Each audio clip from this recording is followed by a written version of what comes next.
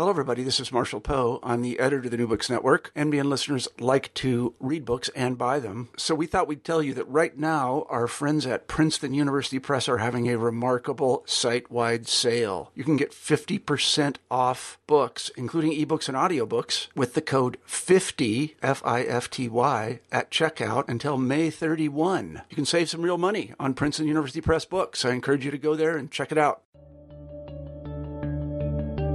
Hello, everybody, and welcome back to New Books in History. I'm Marshall Poe, the host of the channel, and today I'm very pleased to say that we have Jose Angel Hernandez on the show, and he's written a wonderful book called Mexican-American Colonization During the 19th Century, A History of the U.S.-Mexico Borderlands. As I told Jose in the pre-interview, I did not know, and this is a major focus of the book, that the Mexican government has long had a repatriation program which attempts to lure Mexicans who are in the United States, or Mexican Americans, or Chicanos, I don't know what to call them, he'll tell me, back to Mexico. And as I also said in the pre-interview, this makes perfect sense. I'm a Russianist myself, and the Russians also have a program to bring Russians abroad, as they call them, back to Russia. So again, America is a little bit unique. I don't know if it's a little bit unique. It's unique in this way as we don't attract Americans back. I don't know why that is. We'll talk about that too.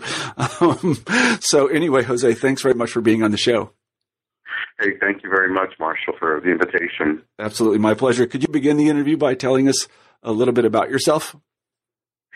Well, I'm currently an associate professor at UMass in the Department of History, but this year I'm a visiting associate professor at the University of Houston with the Center for Mexican American Studies. I'm originally from San Antonio, Texas.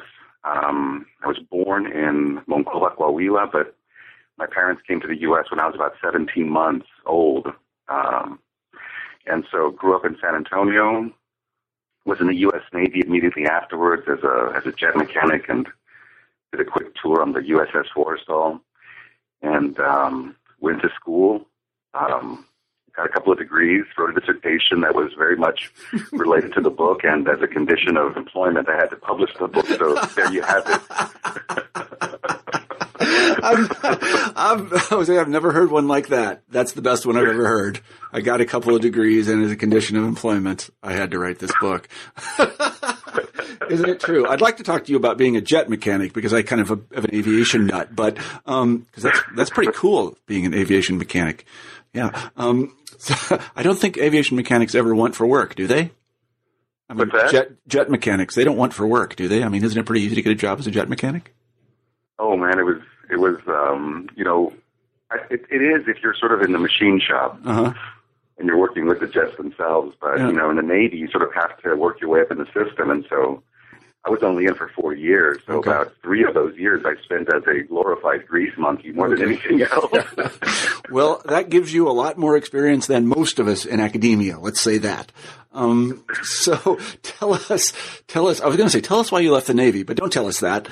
Tell us why you wrote, Mexican-American colonization during the 19th century.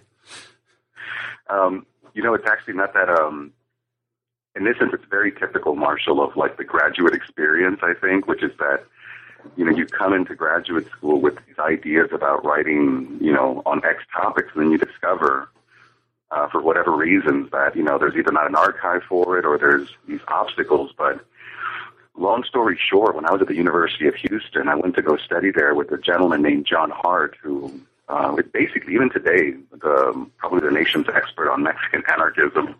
He's written 3 books on it. And after kind of proposing a few topics, and I guess he saw my frustration, he was working on a book called Revolutionary Mexico, The Americans in Mexico Since the Civil War. It's a fascinating book. But he asked me on one of our office meetings if I was interested in Mexican Americans in Mexico, and I was immediately sort of drawn to the what? Exactly this question about narrative in the U.S. Of course, it's usually about Mexican migration north to the United States. I mean, and that's the entire body of sociology and most of the historical studies. So when John mentioned these colonization programs and he handed me, Marshall, I mean, I still have those notes. He handed me 2 or 3 scribbled notes that he had taken from the archive in the Mexican Senate.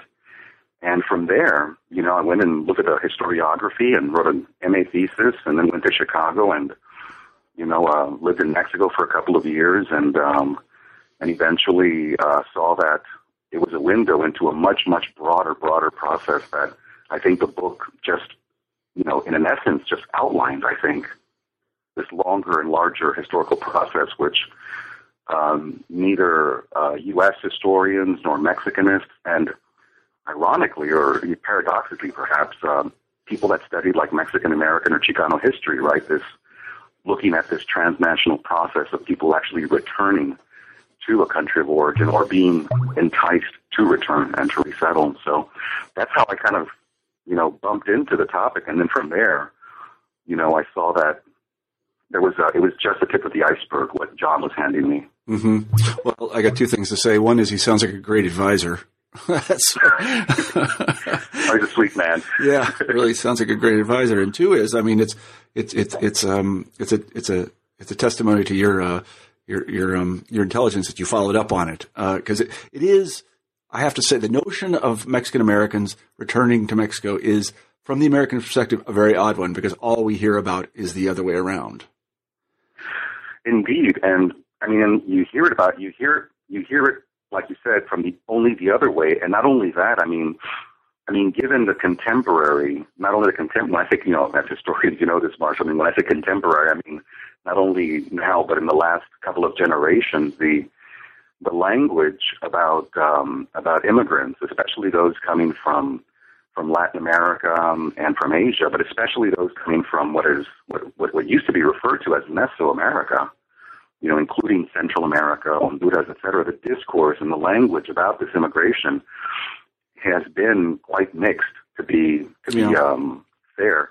And so, on this side of the border, when you hear about immigration, you have the defenders about immigrants, but the rhetoric, the discourse, the anti-immigrant discourse, especially after 9/11, which got really, really ratcheted up, it's very different in that sense when you look at it from the other way around. Yeah. The way in which, for instance, Latin Americans or even the Mexican state, in the case of the 19th century, is sort of glorifying and even in their own way racializing these people that are going to the U.S., and they're trying to find ways in which to entice them to have them return to Mexico. But at the same time, I think it's important to point out here that, although the project appears at first blush to a lot of folks that have sort of, written a few journal pieces on it here and there, although it appears at first blush to be this sort of awakening of a kind of a nationalist consciousness in the 19th century, which, quite frankly, this as well as I do, it's comparable to the kinds of ideas that were emerging in Europe at the same time in the 19th century, very nationalist ideas, etc. And, so at first it appears as something that is a kind of a nationalist impulse, when in fact, if you look closely at how they're trying to colonize or trying to entice these people to return, is they're trying to strategically target areas along the northern frontiers of the Republic in order to have these repatriates assist the Mexican state in trying to pacify, quell, and eventually settle those areas and away from the grip of independent indigenous groups that have resisted the U.S. and Mexico for centuries, right? So, at first it appears as something that's sort of this, wow, they're doing something to help these people out, but in fact, it's the usual thing that most states do, which is just realpolitik.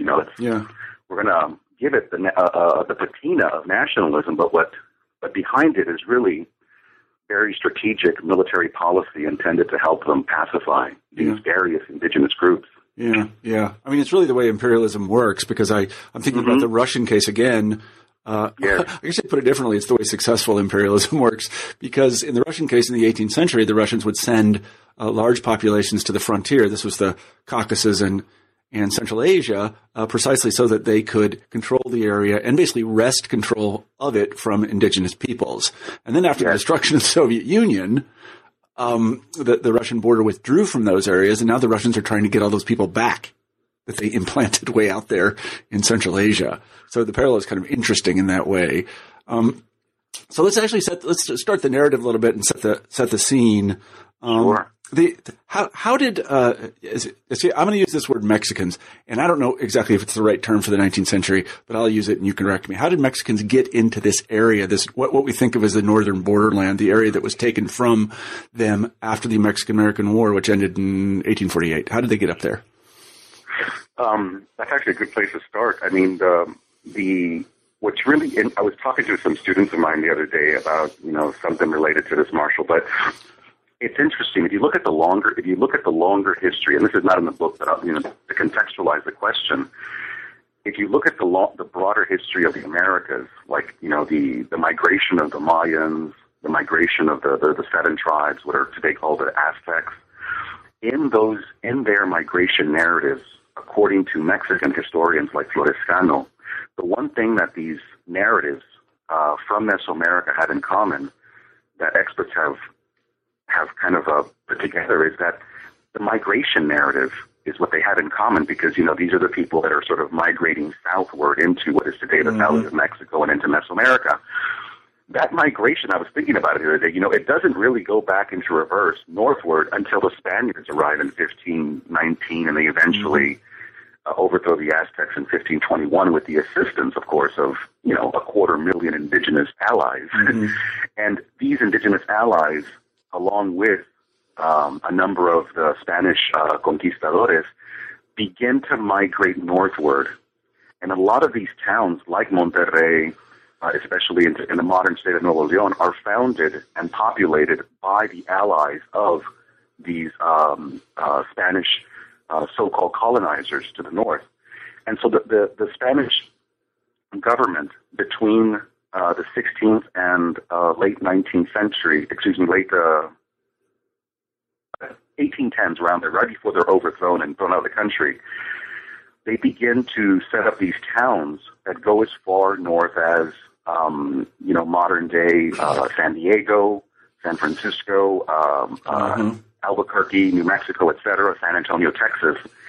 And that migration northward is eventually, or it's initially, it's started by the Spanish government after independence in 1821, and during the Mexican period in that area from 1820s to until the Mexican-American War.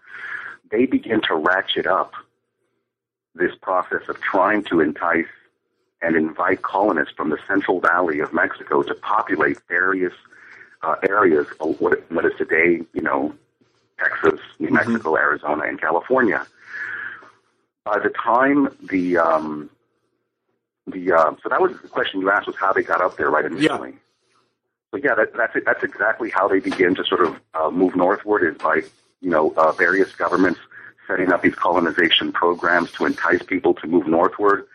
But what happens, of course, in the Texas case is that because that kind of migration northward, trying to entice colonists from the Central Valley and various parts in the Republic to go up north and trying to fight independent indigenous groups, is not always the most inviting scenario. So what they begin to do is they begin to do what most countries in the Americas begin to do, which is what the U.S. is doing, what Argentina is doing, which is to liberalize their immigration policies. And so they begin to invite, especially North Americans and Europeans, to settle and colonize what is today the state of Texas. And in that sense, those particular policies are, in fact, too successful, right? Because eventually what ends up happening, as the narrative goes, is that, North Americans begin to overwhelm and overpopulate the Texas territory to such an extent that they demographically overwhelm the local population. And so when Mexico tries to stop that immigration in the 1830s with the 1830 law, which outlaws the entrance of slaves, the Texas colonists rebel. You have a so-called independence movement. The U.S. annexes the territory in the 1840, 44, 45, and you have a war that sets off a war between the U.S. and Mexico over those territories. So that's the way of looking at that narrative through the question of, or through the lens of colonization and immigration, right? Because all of this is taking place during a period of intense global, mass immigration. Yeah. And we know right now that there's basically, two huge periods of this global mass immigration. The first one being between the 1830s, 1840s, up until about the end of the Great Depression. And so all of these things that I'm talking about, these movements, these huge movements of people, the attempt to try and entice and to settle these immigrants in strategic locations is happening at a moment in history which is experiencing some of the largest movements globally of people throughout the entire hemisphere. Mm-hmm, mm-hmm. It's interesting because the Mexicans were pushing north, and then, of course, the Americans are pushing west, and manifest destiny meets manifest destiny. And so in an attempt to basically rightfully control their own borders, the Mexicans lose this huge chunk of territory. I mean, isn't that what happened? I mean, you're right. I mean, the so-called North Americans are pushing westward, right, Marshall? Like you're saying, and these folks are trying to push their people northward into an area that has basically been inherited to them, right, by the Spanish Empire, which has, had drawn up these ridiculous maps that they could never ever populate them, and in between those is you have not interestingly, but obviously you have in between those two imperial powers pushing is you have other indigenous imperial powers. I mean, you have a Comanche Empire. I mean, just to paraphrase a title of a recent work, you have incredibly large groups of Apache, of Kiowa, of Pueblos. While you have these two huge entities pushing, as you say, the others are also pushing back. And in the process, you have these two countries essentially signing an accord in the 1840s over a territory that in many cases, both the Spanish government and the later Mexican government would have difficulty in trying to populate. Mm-hmm. So the areas of what are today, for instance, Texas, New Mexico, California, the populations in those areas after the Mexican-American War of 1840 and 1848, those populations constituted probably 1% of the total Mexican population. Mm-hmm. Mm-hmm. So, I think as I said in the book as well, it's like the Mexican government would realize only too well what the Spaniards had known before them, and what even the Aztecs had known before them, that it would be very difficult to try and settle the area that today we know as the border, because that area is settled, controlled, populated by a series of independent indigenous groups that have been independent of both the U.S. and Mexico for many centuries. Mm-hmm. Under that, let me ask a question out of ignorance again. How did the Mexican government categorize indigenous peoples in the 19th century? And I think just by an analogy, of course, in the United States, they become nations and they have certain. I mean, this happens later, but this is the way we treated them. We treat them as nations, and they have various rights of sovereignty and some other things. How do the Mexicans deal with this question? There's been some work on that, and David Weber's book it's called Indios Barbaros, or it's called like Spaniards and Her Savages in the Age of Enlightenment, something to that effect. And he does pose that question in what he says, between the U.S. and Mexico, exactly the way you've asked it, Marshall. And what he says is that by the time of the Enlightenment, Mexico had come to an agreement, an accord with these people, but how they treated them, I think, is very different on paper or in theory than they do in practice. Mm-hmm. So, for instance, you asked a question about the 19th century. After independence, what Mexico does, which is a very fascinating case and something that I think would be worth researching more for U.S. historians, is that Mexico erases all ethnic and racial categories from its census. So even today, you cannot put down, what we have in our country, which is, black, white, Asian.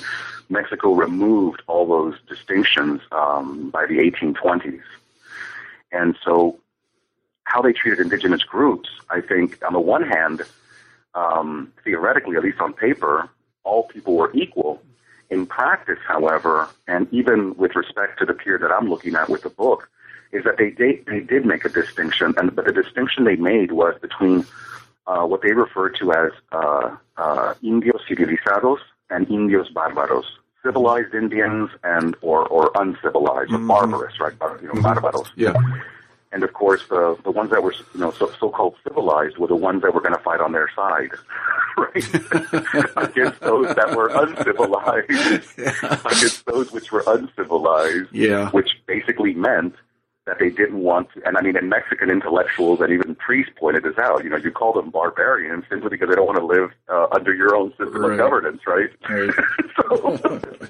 But for them, that's the distinction that they drew, and I think what it basically is like, those who wanted to become Mexican. Because I was having a discussion with a friend of mine who does Chinese history, and we were talking about exactly how it is that that everyone, for instance, in what is today the geographical space of Mexico, is referred to as Mexican.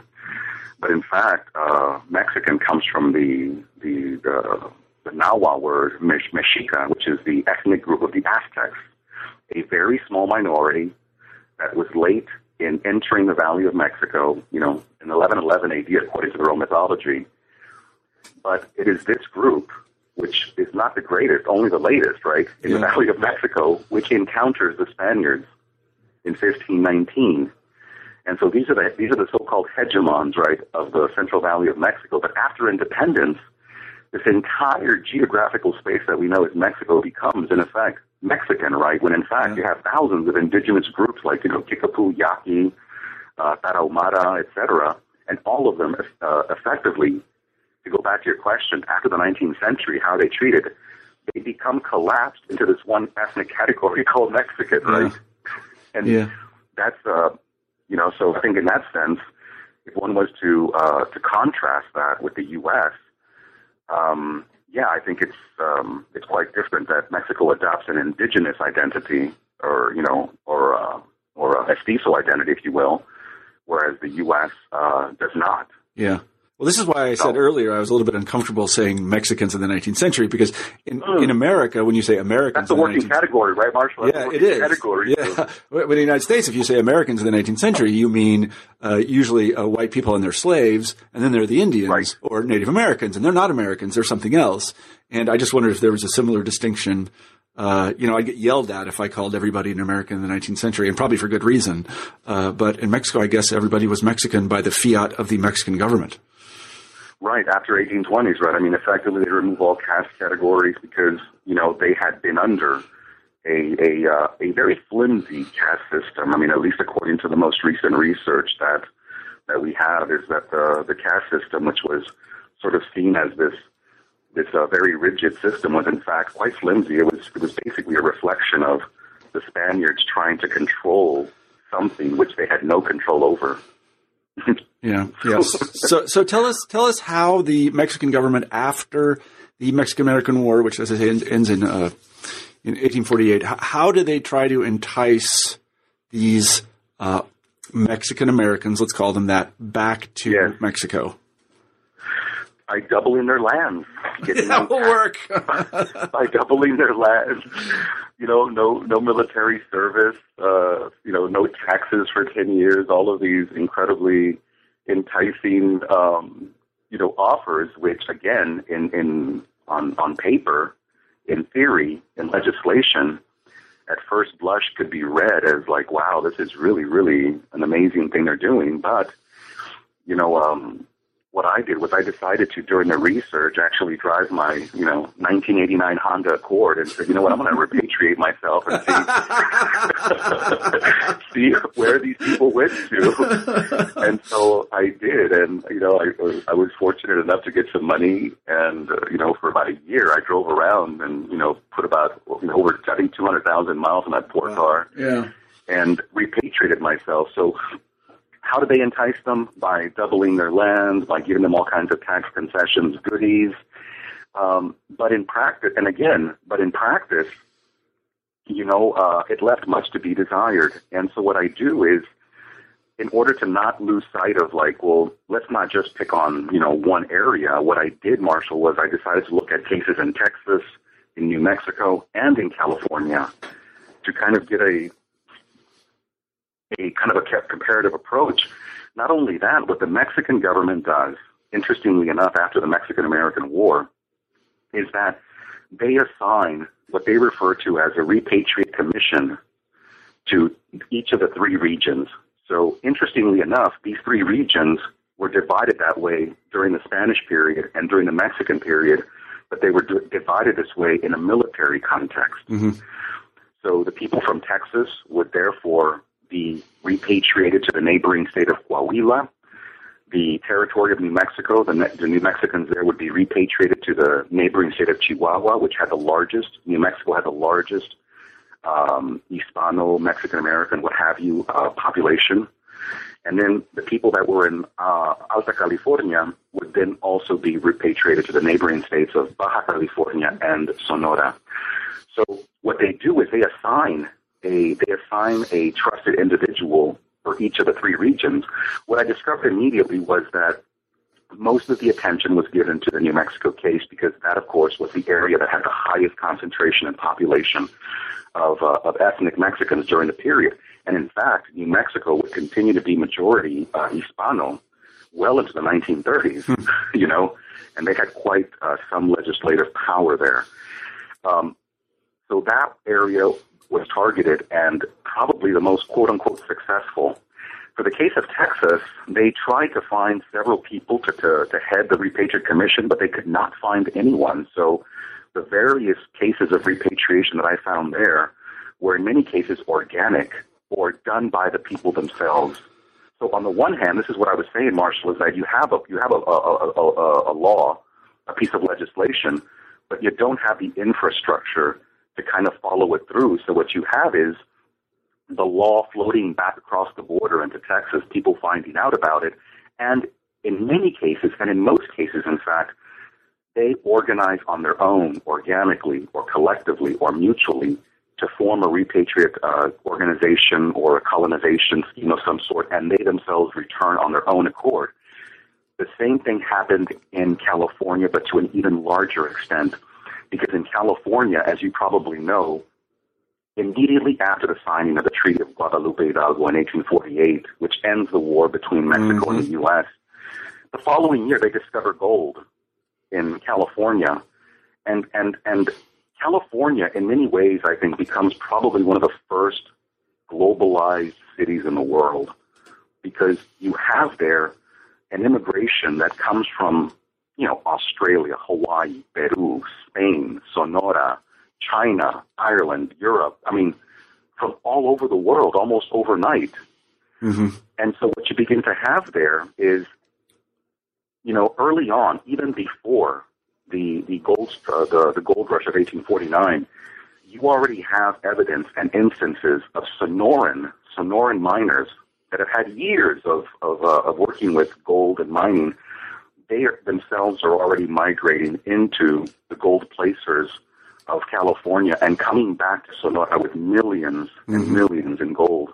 Mm-hmm. So what happens there is that you have a gold rush in 1849. There is so much competition from other people that in the 1850s they passed a foreign miners tax, which effectively places a $20 head tax on especially Chinese miners, which are competing quite effectively with all the other immigrants that are there. And so what happens there is that a very intense, racialized, competitive climate takes place, mostly between men. And you begin to have something very interesting in California, which I did not see in New Mexico, and only in a few cases in Texas, which is this very collective and organized, like what can only be called a back to Mexico movement. These repatriation societies, which begin to form by elite members of that community. They advertise in Spanish language newspapers about these repatriation societies.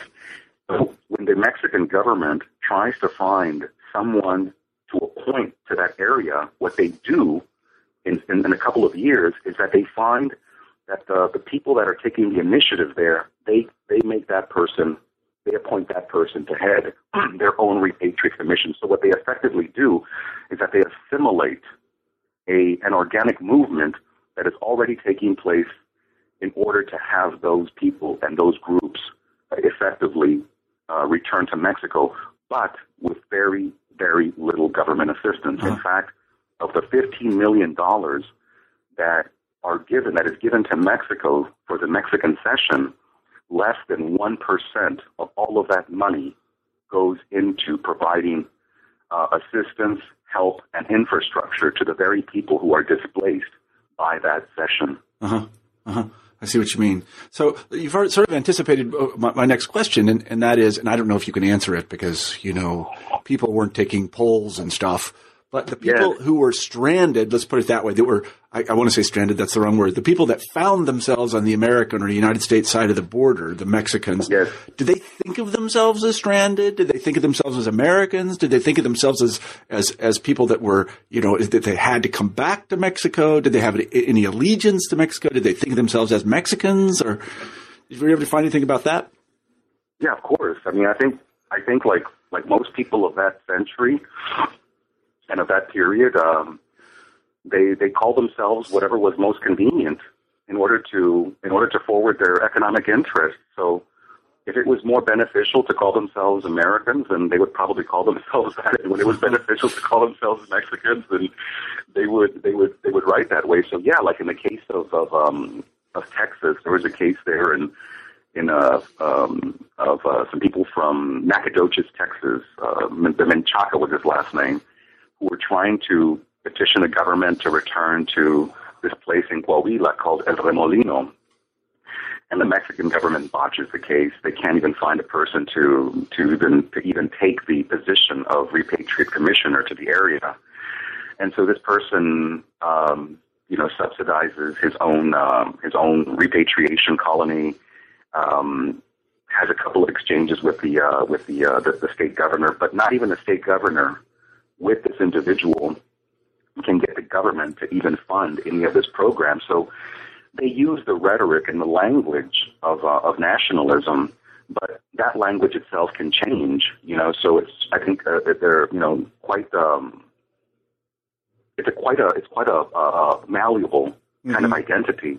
And the reason I say that also, Marshall, because effectively the question is a good segue into sort of the third and the final part of the book, which is that what I do in the book is, when I sort of look at the book methodologically, I approach it globally, then nationally, and then regionally.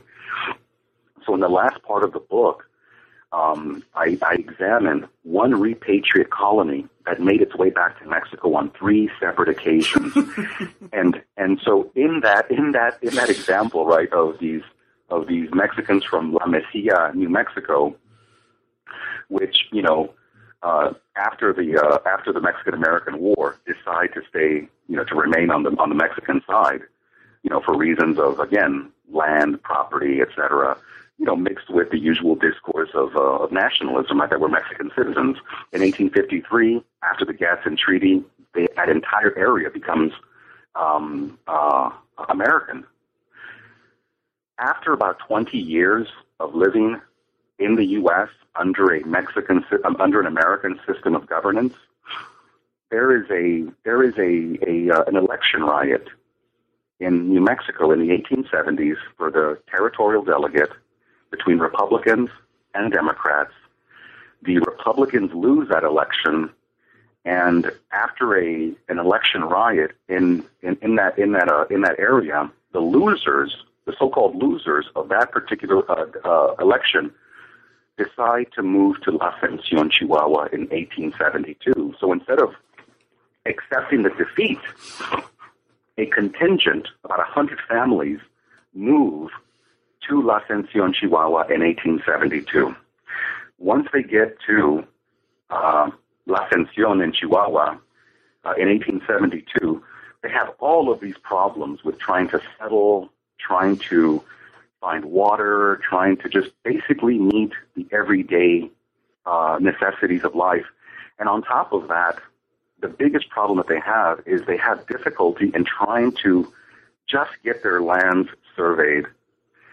Surveying in Mexico during this period was a very scientific thing, as it is today. And so not everyone had their lands and their properties surveyed. what happens in the case of La Ascensión, as I talk about in the book, is that, these repatriation programs become also, in many cases, basically just programs for petty corruption and opportunism. And so the Mexican government sends someone to La Ascensión as an overseer of the colony in order to survey the land and to oversee the colony. Long story short, this guy decides he's going to make a few dollars off these folks. He begins to swindle them out of a number of acres of their holdings. And in 1892, because of these faulty surveys, land displacement, petty political corruption, etc., the people of La Ascensión have another election riot, only this time 20 years later in 1892. The leaders of that group will eventually return to La Mesilla and claim U.S. citizenship. So check this out. To go back to your question, Marshall. It's good to have options.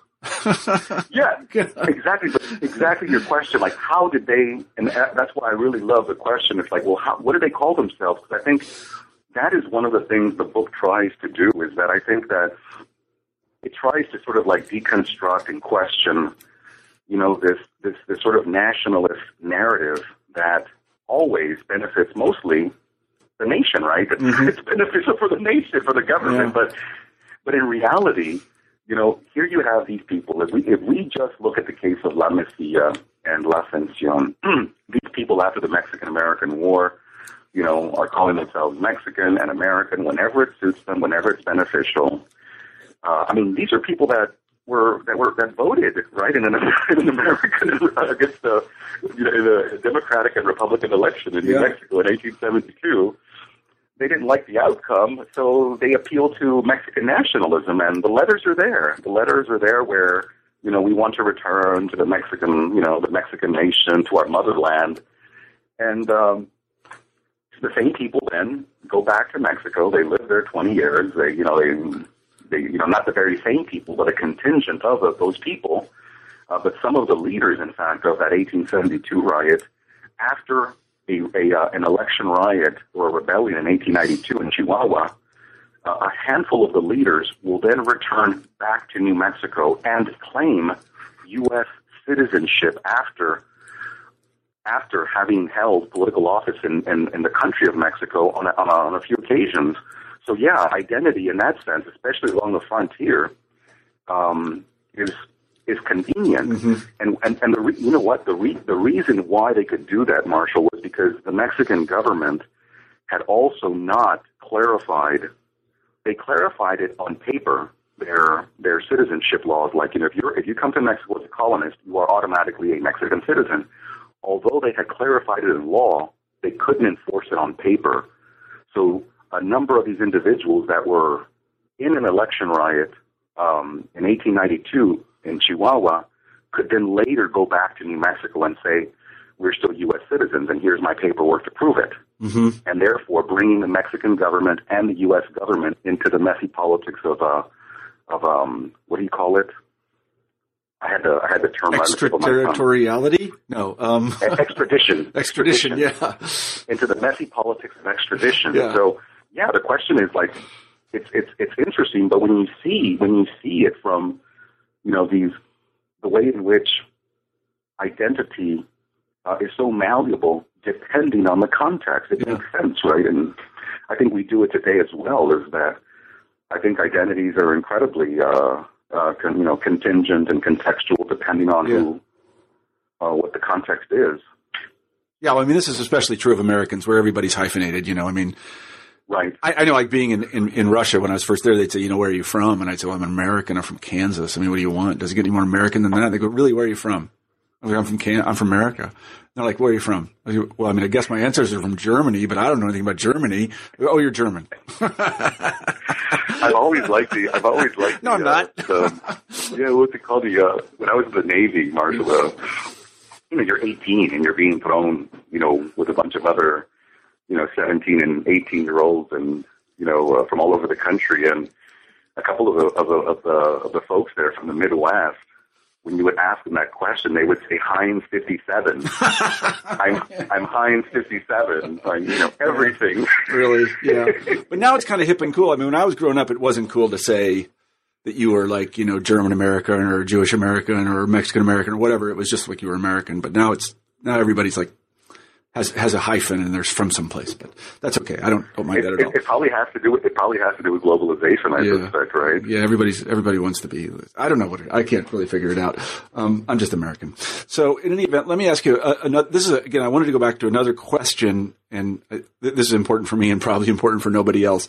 But what sort of legal status did the United States give the people, the Mexicans, who had been left on the American side of the border after the war, after 1848? Did they get to keep their property? Were they made citizens immediately? What did the United States say to these people? Well, on paper, they were given the option. They were given two options. One is to stay, and one is to return. And so, for those they had a year. The citizens that were left in what is the Mexican Cession. And debates, estimates range, Marshall. So, some people will say 116,000. Yes, some estimates as high as 250,000 Mexican citizens that resided in those ceded territories. So in the Treaty of Guadalupe Hidalgo, they had a year to decide on their citizenship if they stayed and they did nothing. This is interesting if you think about it in today's context with Mexican migrants, especially the so-called undocumented, which is that they had an option. So after a year, if you didn't do anything, you automatically became a U.S. citizen, or you had a year to return to Mexico. And so obviously the vast majority opted to stay, and at that moment, you could see exactly why, because one of the big issues during that period, as can be seen by just looking at the law, is the question of these independent indigenous groups that, again... I was going to ask just about them, because they were in a particularly interesting situation. Go ahead. Yeah, so, that was the... I don't want to say the 800-pound gorilla in the room, but that was the main issue of who could provide protection and safety, right, to these borderlanders.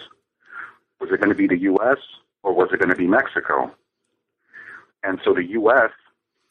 agreed that it would provide protection according to, I think it's Article 11. This is what Brian DeLay's work hinges on in his book on War of a Thousand Deserts. And so it was obvious that neither the U.S. nor Mexico could control the area. And you can see that in the subsequent treaty between the U.S. and Mexico in 1853, when the U.S. buys the Gadsden Purchase, but they remove Article 11. In other words, they remove from the treaty their obligation to patrol and to control that area because they cannot. Mm-hmm. In fact, it will not be until about 1885 or 1890s, around there, when the U.S. and Mexico come together to collectively quell the last of the Apache resistance with Geronimo. Mm-hmm. So what they gave these people was that option was legally. What's interesting, of course, is that if you look at it from the question of repatriation, Marshall, is that there's this kind of ongoing discourse, and I was reminded of it again the other day when I was reading a book on a new book on the Mexican-American War. It's a great book, but in the book there's this continued discourse or trope that the U.S. wanted more of Mexico, but without the Mexicans. And what you find in the case of New Mexico is that that's not the case. In fact, the American government stops the Mexican Repatriate Commission from recruiting people to leave the New Mexico territory. Why? Because you need bodies to then, petition for statehood, mm-hmm. right? Mm-hmm. To have a territorial delegate. So to go back to your question about some of the legalese between the two nations, it's interesting that the whole discourse about not wanting the territory, of wanting the territory but without the people, in practice, the American government effectively halted the repatriate commissioner from going into the New Mexican territory precisely because, as they said, it was not part of the treaty negotiations. It was not part of what we had agreed on. Mm-hmm. And one of the main reasons was because of the indigenous population. It's like, this is not the time for people to leave south when we have these other, sorts of, we're being attacked on all sides. Right. By these groups. So, but yeah, they had the option of, I think I find that very, very liberal compared to what's happening today, right? which is that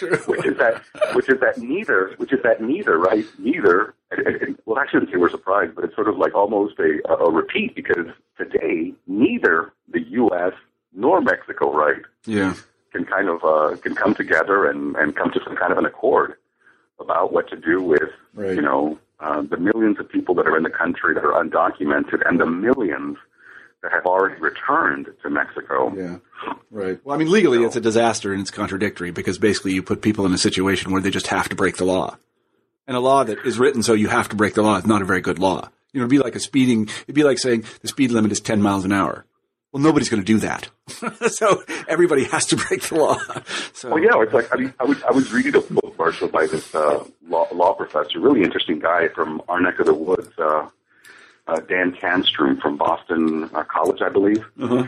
And his book called Aftermath, where, it's sort of like, it's akin, like you were saying, it's like, you're breaking the fugitive slave law, right? It's like, of course I'm breaking it. Yeah. I mean, you can't have laws that everybody, custom and the law, they have to be somehow aligned, and it's just crazy to think they can't be. Well, in this case, these people are breaking the law because they're working. That's basically it. Yeah. Right? They've broken the law because they're working, and so it's not a very good law.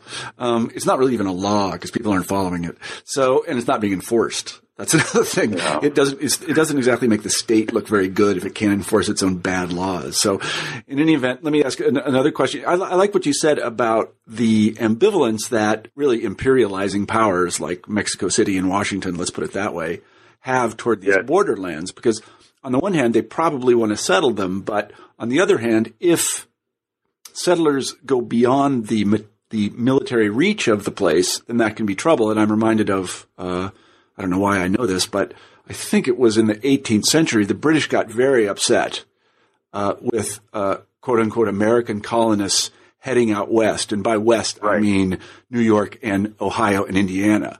The problem was that once those settlers were out there, the British were sort of bound to defend them, and they couldn't. Right. So they try to hold them back. Don't go there, right? But then on the other hand, if there are enough of them, they want to keep them there so they can serve as garrison forces. Yes. You see this in the Russian case too. Exactly the same thing. They forbid people to go beyond a certain boundary because they can't protect them out there. And if they do go out there, then there's going to be a popular outcry to protect them. And this is very easy to whip up the press about this stuff. And in the United States, it's happened all the time in the 19th century. Got to go out there and protect them. So it's nice. Obviously the Mexicans ran up against the same thing. Exactly. Yeah. So, we've taken up a lot of your time, and I don't want to, I have a lot more questions, but I want to kind of, it's fascinating research, and it brings to our attention something that we, at least I won't speak for everybody, just really didn't know any about. It makes a lot of sense. And I hate to do this to you, but I'm going to do it anyway. How does all this bear on what's going on today on the Mexican-American border? How does it inform what we should probably think about this space? You open the book with Vicente Fox asking Mexicans to come home, which I thought was kind of poignant. I didn't know that he ever said anything like that. So could you talk a little bit about that? Yeah, because those are 2 points there, but I think the one that you sort of point out with Fox for me is more interesting in that sense, in that it's not only it hasn't only been Fox, as I point out. You've had this discourse of returning home, returning to the homeland. You've had it, as I point out, with these programs since at least after the Mexican-American War, and you continue to have these politicians. We haven't heard it yet from Enrique Peña Nieto, who is quite a very savvy politician, and I believe him and President Obama are going to be meeting soon probably won't be discussing immigration reform. But almost every president for the last century has had some kind of a discourse of an idea of returning to Mexico. And in fact, there's already been research done about how repatriates fared when they returned after the Great Depression, right? The so-called million Mexican and Mexican Americans that were deported in the 1930s after the Great Depression. Yeah. There's been studies done on that where, Mexico's colonization efforts were a miserable failure. There's been some research on the people that returned after 1954 under Operation Wetback. Again, not to very effective resettlement or repatriation programs. Those that are returning since 9/11, especially the first victims of the workplace raids in 2003 under President Bush, many of these individuals have returned more and more impoverished than when they left. So, what the book tries to sort of broach is exactly like, look, we keep on, this particular population continues to hear this very nationalistic and glorious sort of rhetoric about how these people are supposedly, more superior and more modern, and they should return back to the homeland. But in effect, what I found is that the Mexican government, irrespective of political party, whether it's the whether it's the PRI or the PAN, Mexican governments have shown more interest in remittances than in the welfare of those people. According to Mexican estimates, by the way, these are not mine; these are estimates from Mexican newspapers. The remittances, which in some years has easily gone over $20 billion and has become the second and third largest source of revenue for these populations. It has reduced the population. I mean, it has reduced the poverty level by 15%, and yet the Mexican government allocates a miserable budget to programs or an infrastructure that will attend to these people that are returning right now, that are being repatriated. So, in that sense, that's why I open up with Vicente Fox, which is that this is where rhetoric meets reality. Yeah. Marshall, right? It's a lot of discourse, a lot of rhetoric. But if we look at it and if we examine this rhetoric with actual empirical data, I mean, even historically, let's look at the Mexican government programs themselves that they themselves implemented. And again, as I say in the book, I mean, the government deserves credit for implementing the laws. But the fact is that I think in terms of a budget and in terms of trying to effectively do something about it, you can just look at the budgets to see how much money is allocated towards these programs to see exactly where their heart is at. Yeah. So I'm glad you mentioned the remittances because I was going to mention them next. And just so people know, what we're talking about here is money flowing from Mexican immigrants to the United States back into Mexico.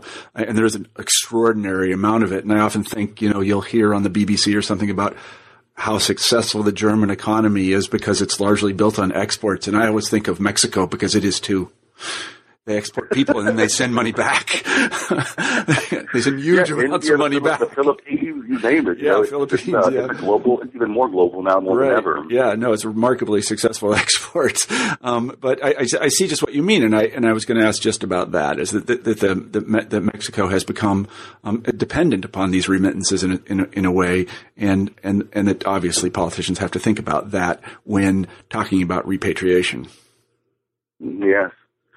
They have. I mean, and I think with the economy, the way that it's played out, especially since 2008, it's become even more so. I think the problem with that's happening now, however, is that migration to the U.S. from Mexico has come to a statistical zero. There has been some research by the Pew Research Center that's suggesting that that there might be that statistical zero may be increasing, but even with the economy the way it is, Mexico is very, very much. And I wouldn't say that the country, but more the people, right, are more dependent on these remittances, on these monies that are being sent back by people in the U.S. So. Yeah, I mean, yes, it's, and you can, I don't know how to put this. I used to live in Washington, D.C., and if you went in front of any, let's say, Home Depot or home improvement store, you could see it, if you know what I mean, because there were crowds of Mexican guys who were just waiting to be hired. And they were sending that money back, and they're always guys, they're always alone, and they're always nice guys, but they're sending the money back. And I mean, you don't see it as much anymore, I think. Mark. Yeah, you really don't. I was going to say that. You really don't. And I was interested in what you said, but you don't see it as often anymore. You don't. What I think is really, but even with that, I think that not seeing those sites anymore, especially for somebody like, I won't crack a joke, but, you see it a lot less. And I think it has to do with, this particular recent, what I call the most recent round of deportations, and so that's effectively what I'm actually writing my next book on. But I think that itself, right, the absence of those people outside of just, looking to work, to labor, the kind of, that kind of an environment, even the vibrant sort of nature of some small towns that had these very large immigrant communities, like Postville, Iowa, like New Bedford, Massachusetts, like Greeley, Colorado, that like Cactus, Texas, for instance, which some people have said is a ghost town after the ICE went in there and effectively rounded up so-called undocumented folks. And I was reminded of it because of. Earlier I mentioned the book by Dan Canstrom, where I hadn't really thought about it until he kind of contextualized it in terms of the law. But he actually goes even further than I would even suggest by saying that what we're seeing today is something that is a national embarrassment that is akin to the Japanese removals and the internments. It's akin to the kinds of it's akin to the sort of the blemishes upon American history that we've seen in the past, and I think today we are witnessing one of those incredible blemishes on American history, especially this whole kind of discourse about the U.S. as a nation of immigrants, right? And you hear President Obama talking about, yes, we are a nation of immigrants, but we're a nation of laws, and I'm like, well, that law happens to be selectively applied and changed over time, right, as a historian. And I think we are, in that sense, witnessing one of these periods because, this whole mythology about the U.S. as a nation of immigrants, I think is one of those mythologies, and you can see it. You can see how it is a mythology by looking at, for instance, just the process and the history of why these particular populations have been targeted for over a century now. So, it's funny you mentioned Postville, Iowa. I used to teach at the University of Iowa, and I spent I'm from the Midwest originally, as I said, and I was in Iowa I left in 1984. I was an undergraduate there, and then I came back in 2007. And the Iowa that I came to teach at the University of Iowa, and the Iowa I came back to was really quite different. In the sense that every moderately sized, not really little, but moderately sized town like Postville had a pretty good Hispanic population, really a Mexican population. And I got to say, from the point of view of the Iowans that I talked to, and being from the Midwest myself, I mean, these people were happy that they were there because the sons and daughters of Iowa are moving away to the coasts. And so these people are willing to come there and work in the plants and to farm and to do all the other stuff. And the Mexicans that I knew there were very happy to be there. I mean, it's a very nice place, in that sense, I think that if the heartland speaks for America, maybe that attitude is changing because, these are, and again, I don't want to editorialize or anything like that, but these are church-going people, and they're like, no, I think you're right. These are like the kind of people you want. Hard-working, church-going types. Who are willing to live through an Iowa winter and quite happy about it. Yeah. So, boy, do I have winter here. Thank you very much for writing the book, and thank you for your time, Jose. Hey, thank you for the opportunity to talk about it, Marshall. It was nice to meet you. Yeah, it was really fun. Good to good to have a discussion. And again, thanks again for taking time to chat a bit. Sure, absolutely. So today we've been talking with Jose Angel Hernandez about his book, Mexican-American Colonization During the 19th Century, A History of the U.S.-Mexico Borderlands. And let me say to everybody listening, thank you very much for listening, and that I'm Marshall Poe, the host of New Books in History, and I hope everybody has a great week.